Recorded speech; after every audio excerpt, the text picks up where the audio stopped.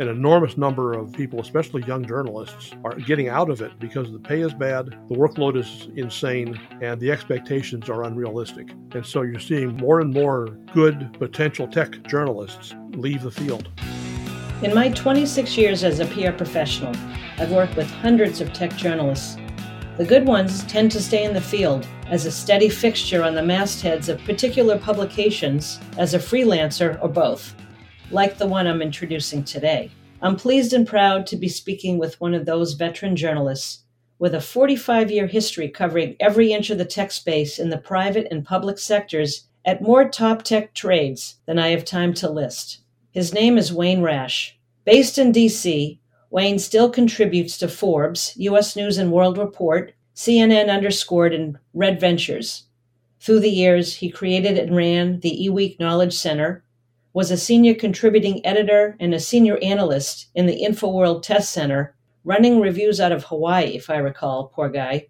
And he was a news director for radio and television stations in Virginia. Wayne authored 5 books, including Politics on the Nets, published in 1997, where he examined the role of the internet in traditional and non-traditional politics. He majored in political science and physics in college, is a retired naval officer, loves golden retrievers, and is a ham radio operator.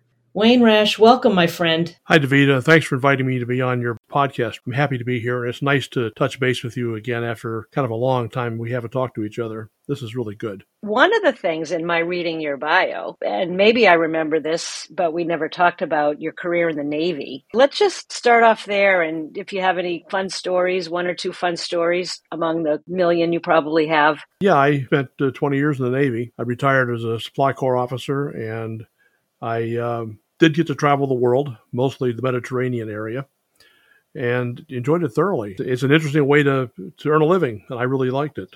As I said, I was a supply corps officer, which meant that I had to do things like buy food from the mafia in Sicily and buy gas in Israel.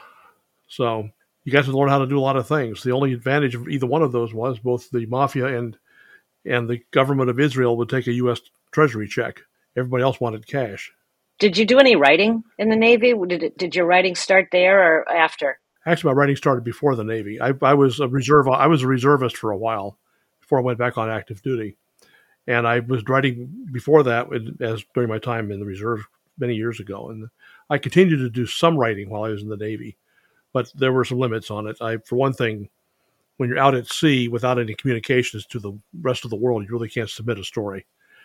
Even carrier pigeons don't keep up with the ships of the Navy, so you just have to not do it then. But when I had shore duty, which I did a few times, then I did the writing then.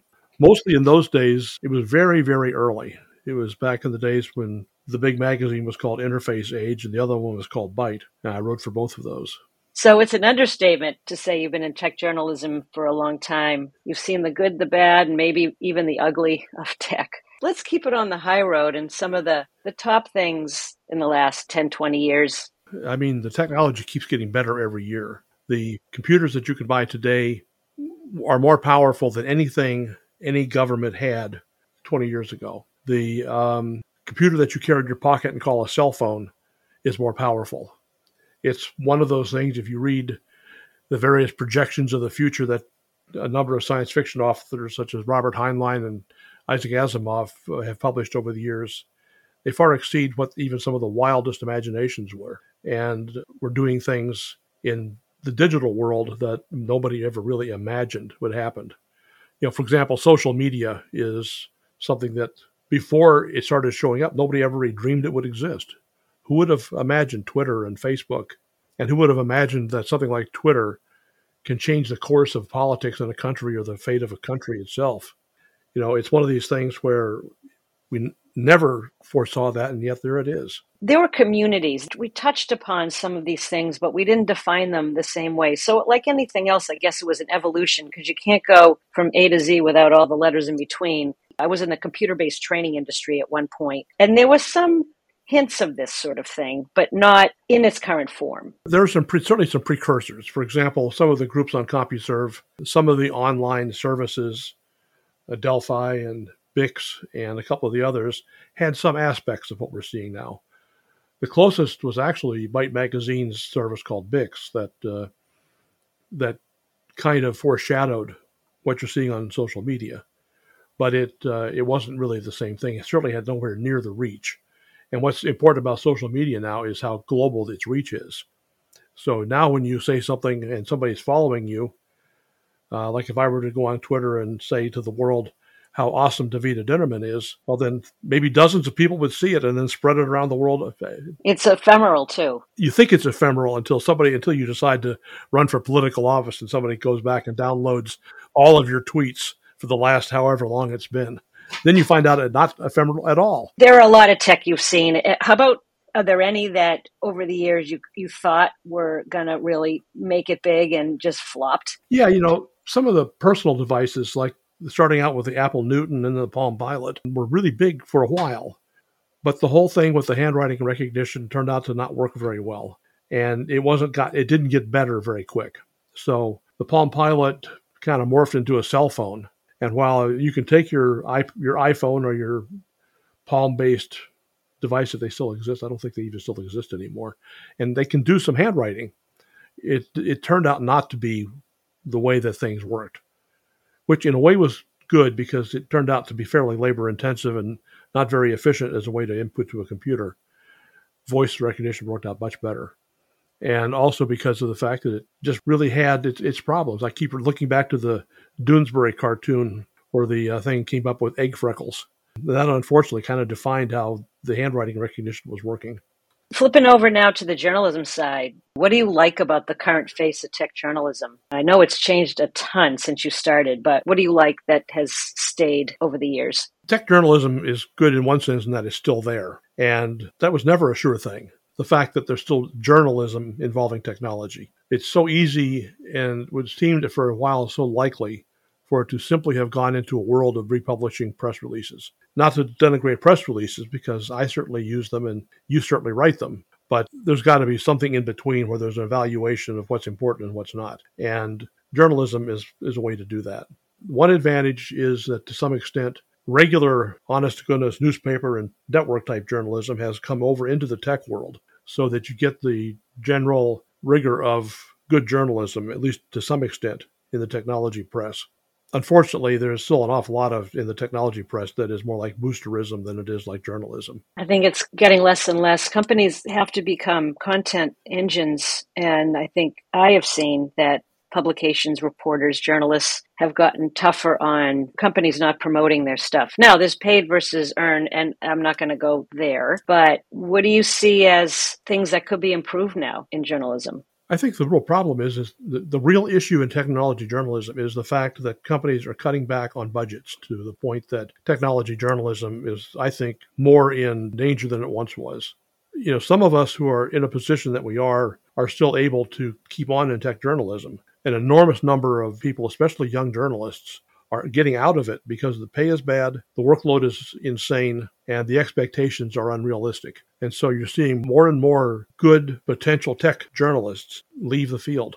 And partly that's because of too much focus on the minuscule differences in profit at the end of the quarter than it is on anything else. And too many media companies have moved away from good content into simply just content. There's so many layers now of journalism, not just the eWeeks and the InfoWorlds and Network Worlds, et cetera, but there are these Substacks and then communities that are very influential for some companies, and they're finding that their target audiences that's where they're getting their information, and it's hard to find them. Yeah, it is, and it's becoming so scattered. I would like to say diversified. That's not really the right word. It's becoming so scattered that for people who consume this journalism, it's getting very difficult to find good, reliable information. Yeah, there's all these Substacks. Nobody knows how many, and nobody knows where to find them. Nobody knows which ones are reliable and which ones aren't. And the result is that you end up with lots and lots of content, but it doesn't have any way to evaluate the quality of it. So the result is that you end up with, garbage. What about companies becoming their own content generators and then putting SEO on their sites? Would you say that their own websites are competing now for the same space? Yes, they are. And I think I understand why they're doing it, because of the problems I mentioned with technology journalism recently, a few minutes ago. They're having trouble getting the kind of coverage they want, and the result is they're generating their own content. And I have to say, it depends on who's doing the generating. Some of these companies are actually very careful about making sure they don't engage in self-promotion. They actually write about issues that affect their part of the industry and do it fairly balanced. But unfortunately, when you're paying for this kind of content, it's a very, very strong temptation to make sure that whatever it is that you do comes out on top, whatever the content may be. So if there's any evaluation going on, they want to make sure their product or their service ends up being the one that's on the top of the list. This doesn't always happen. But when people are consuming this content, it's really important that they know who is providing it and how it's being provided, and be alert to the fact that there could be some influence taking place in what the content is. Sometimes when you read these things, it's really obvious because it's all about them. But sometimes it's very subtle, and it's it looks like content that's very, very balanced, but it's subtly swayed in their favor. So when you're consuming it, you've got to watch for that. And as I said, sometimes it comes out and the stuff's pretty good. And sometimes it comes out and the stuff's not pretty good. And it's really hard to tell in advance which it's going to be. And sometimes it can be the same company. Sometimes they have good and sometimes they don't. What would you advise people who want to go into journalism? Do you think they should go right into media, or should they find a company who needs writers? If you're talking journalism, you're not going to find it at a company who needs writers. You're going to find it at a news outlet. And if you want to be a writer, that's different. You probably make more money working for a company. I'll say right now that, especially as a freelancer, it's really hard to even make a living wage as a freelancer. It can be done because I can do it, but it's hard to do. An awful lot of new writers who come in and want to be journalists and want to do the Woodward and Bernstein saving the world thing find out that it's extremely difficult to do that. First of all, because there are fewer and fewer companies hiring journalists. The world of journalism has been shrinking, and it's shrinking pretty fast right now. And secondly, the budgets allocated to journalism, even by the media companies, are shrinking. So as a result, you can come to work for one, and you'll be lucky to make minimum wage. And you can't be a reporter and live on minimum wage. It just isn't possible. And it's not because minimum wage is so bad, and Congress won't change it. And secondly, because every reporter ends up having to spend their own money on some things. And the result is that the minimum wage, they just wouldn't be able to. So what you're finding is that there are fewer and fewer journalists who are leaving because of resources, and the whole field is especially in tech journalism, is shrinking. It's also shrinking in not tech journalism, but not quite so quickly. You've worked with PR people for a very long time, and I'm sure you get plenty of emails a day. I get about 1,000 emails a day. That is a lot. How can a PR person get through to you best? What's the best way to get Wayne Rash's attention? The best way to get my attention, or any other journalist's attention, is to be aware of what they're covering before you send them the press release. They should all follow the lead of Davida Dinnerman. What you do is you say, okay, who covers this particular topic? Go look for the articles on that particular topic. See who the people are who are writing it. Look at several of them and see if you see the same name over and over again. If you do, then that's probably the person you should pitch. If you see one person, he writes a story on a particular piece of product one time and you don't ever see it again, it's not much point in pitching them, because they probably may not even be working there, and if they are, they're probably not doing that on a regular basis. It's not much point in pitching them. The other thing they have to do is they have to look at what level of journalist they need to pitch, because there are people who have the ability to pick and choose their assignments. There are people who are actually editors who do the assigning. And then there are people who are your basic reporters who may or may not have any real capability of deciding what to report, but rather simply go with whatever they're told. Now, even junior reporters can have some influence. So if they see a product or an item or a story that looks really compelling, they can usually pitch their editor on it. but that's not the area where you're going to get your most bang for your buck. So subject lines have to be creative, pithy. Actually, the subject line has to say what it's about. It doesn't have to be pithy. It just has to say what it's about. And the first paragraph or two has got to do the who, what, where, when, and why we talk about in the news business. Funny stories, clever angles, all that stuff are just wasted time. If I look at an email that contains something people want me to write about, and it's some kind of a funny story about your dog, I may like your dog, but I'm not going to go any further before I hit the delete key. And I think that's one of the biggest mistakes that people make, is they think I'm going to be engaged by the cleverness of your story. I'm never even going to see the cleverness of the story. If I can't figure out in the first line or two what it's about, I don't have time to sit there and read further into the press release. I just hit the delete key. I can't afford, when you get 1,000 emails a day that are trying to get you to cover something, you only have a few seconds a piece to go through them. You have to remember my day requires me to also write things, and I can't spend all day on email. So I just go through and hit delete, delete, delete, delete, unless there's something that sticks out. So I know there's things that get lost. I can only do what I can do, and if somebody can't come up with a way to have a subject line that tells me what the item is about, and then a few words right after that to tell me actually what they're saying, then I'm not going to take the time to read any deeper into it. I just can't. I don't have that sort of time. Is there a time of day you like to dedicate to writing versus maybe responding to email or finding pitch ideas? I look at emails first thing in the morning because that's when everything shows up. At least stuff on the East Coast shows up then. And stuff on the West Coast frequently was sent late enough in the day that I didn't see it before I quit for the day. So I look at emails first thing in the morning. Generally around lunchtime, I start working on the story, and then I start writing sometime in the mid-afternoon. Everyone's doing predictions. Anything that you're going, I think we'll be seeing more of this in 2023 and beyond. You're going to be seeing a lot more cloud in consumer tech. You already see a lot of it. Most people don't realize that's what they're doing, but you're going to see more and more cloud in consumer tech. It's already getting pretty close to ubiquitous. I mean, pretty much everything you do with Apple, for example, is really cloud, even if it doesn't look like it. Nowadays, you have songs on your iPhone.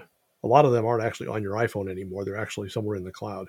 And now you're backing up to your Apple account, but that's in the cloud too. Most of the stuff now is actually pretty obvious that it's in the cloud, and there's more and more of it. And you're going to see more and more entertainment in the cloud.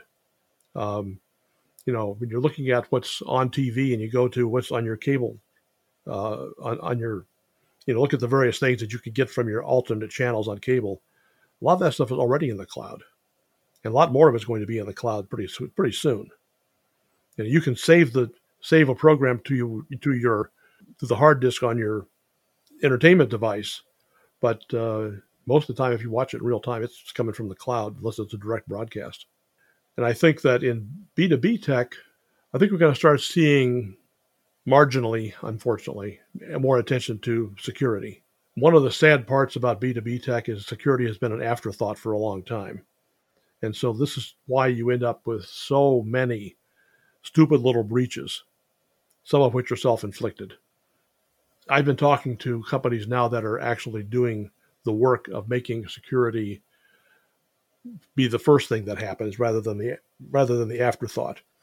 I think you're going to see more of that. I think that's going to be more important because the penalty for having a breach, no matter what level of company you are, has gotten more and more and more significant. I mean, nowadays, not only can you lose your company, you can go to jail. People who have data are starting to realize that, and they're starting to take the protection of this data seriously. Consumers are also going to find out that it's marginally less convenient to do some types of e-commerce because of the fact that they have to go through the steps for security purposes. And that's going to be slightly annoying until they get used to it, but it's really for their own protection. They'd be a lot more annoyed if somebody got into their credit card account and took all their money. People don't like two-factor and multi-factor authentication. It's a hurdle, but people have to be retrained. Yeah, and it's not that hard. I mean, nowadays you're already getting multi-factor authentication on a lot of public services. I have multi-factor authentication turned on where possible, but Google is now using multi-factor. Not necessarily when you're just looking for a search, but for other things. Facebook does multi-factor authentication now. Again, not for everything, but you can have it turned on so that somebody can't really post as you. Even some of a lot of the consumer sites now demand that they send a message to your phone that you type into a box, which is not the world's most secure method of multi-factor authentication. And it's can be easily, if you know what you're doing, circumvented, but it's better than nothing by a long shot. I agree with you on the security, but I also feel like we've been talking about this for decades. It's a little like interoperability in healthcare. People have talked about it, maybe just try to get ahead of it. Security by design and all that, but all of these articles written about building security in from the get-go, I guess it's just hasn't gone through yet to some companies. Well, some companies are still not doing it, and some developers really don't like doing it. Part of the problem is that it's very difficult for a company that's doing development to mandate that kind of thing to their developers because they're afraid that some of their developers are going to quit because it's extra work. Unfortunately, it's one of those things. I mean, like everything else, there was developers who didn't want to use graphical user interfaces. There are developers who didn't want to do other types of activities that ended up having to be done. There are developers who don't want to have to do all this extra stuff. In some cases, because they don't want to have to learn how to do this extra stuff. You know, they're used to doing it their way. They do a bang-up job in Python or something, but they don't want to have to learn how to also add security to what they're doing because they don't want to learn. It's just inertia. They don't want to do it. And companies are afraid those people will leave. You know, having once run a development shop in the Navy, actually a DLA, I know they won't leave. They still want to have a paycheck. And if you tell them this is the way it's going to be and you have to start it this way, and we're paying you to do this, and here's how to do it, I mean, there will be a few people who are just, you know, too hard-headed, but most of the time that's not a problem. They will learn and they will do it as long as they feel like they're getting paid for it. Well, if they see the benefit to themselves, their future, the company, I could imagine they would want to jump on board. Because if it is pervasive among companies, it's not like they can jump to another one. They're going to get the same directive. Well, maybe. I mean, there's a lot of companies for which the whole idea of security is still an afterthought. And that's why you see so many stupid things happening. But they're becoming fewer and fewer, and in a few years, there'll be much fewer because they're starting to suffer the consequences. What about for the journalism world? Advice or predictions for the coming year? It's going to get worse, and that's easy to see. It's already getting worse. There will be fewer senior journalists. The junior entry-level journalists will not be so encouraged to come in. They will be paid less. And journalism in technology business is going to slowly get worse. It's not a very good outlook, but I can't see anything that's going to come in and make that change at all. Nothing positive to end it? No, not for that one. You know, it's one of these things where there was a time when we would see new magazines, we would see people encouraging real journalism, we would see positive benefits for journalists who actually did good stories and things. But now, unless you work for one of a few big newspapers where they still encourage this, it's not happening. I mean, now the only reason we're seeing as much as we're seeing is because Jeff Bezos bought the Washington Post and is insisting on journalism. And because the people on the New York Times are doing the same thing. But so many old great newspapers are only a shell of them former selves. And if you look at them, you pick them up, instead of being a broadsheet newspaper, they're now becoming a tabloid, which automatically cuts the content down by 50% or more. Become more of a vehicle for advertising than it was in the first place, instead of a vehicle for news that has advertising. So the outlook in technology journalism is not very positive. I wish I could say otherwise. I'm glad I'm reaching the age where I can retire and not have to think about it anymore. Do you miss reviews? Yes and no. I mean, doing a review of the kind we used to do with the day with the big magazines is a lot of work. And it's more than just writing type work. Before I moved here, I had an entire area of my office for shipping and receiving because I had large items coming in and large items going out. The FedEx driver knew my dog's name. The sheer logistics of doing big reviews is fairly significant.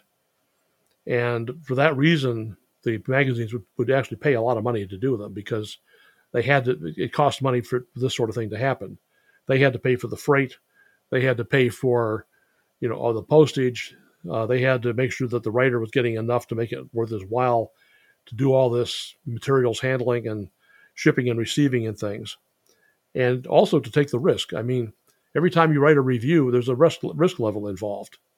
You get somebody who is so upset by what you said that they're going to sue you, despite the fact that it's true.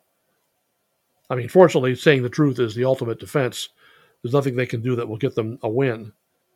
Nevertheless, it's a risk.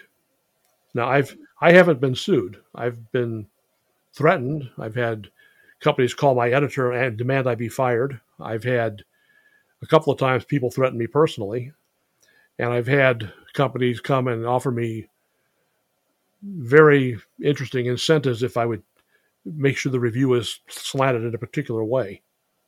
And some of those incentives are, well, I can't even go into on a publicly consumed broadcast, but they try really hard. That was a bear. I remember preparing a company with briefing notes, and they'd have to have this whole document for the reviewer. And if you couldn't ship the technology, they'd do it in-house or at a customer site. And then there was chance that the reviewer could call anyone in the company. It was a big deal. Risk and reward, as you mentioned. Appreciate your time, Wayne. Thank you for all of your journalistic talent throughout the years, and it's going to continue. So we're very lucky about that. And I wish you all the best in the holiday season and the new year. Thank you very much. And I wish you the best for the holiday season, too.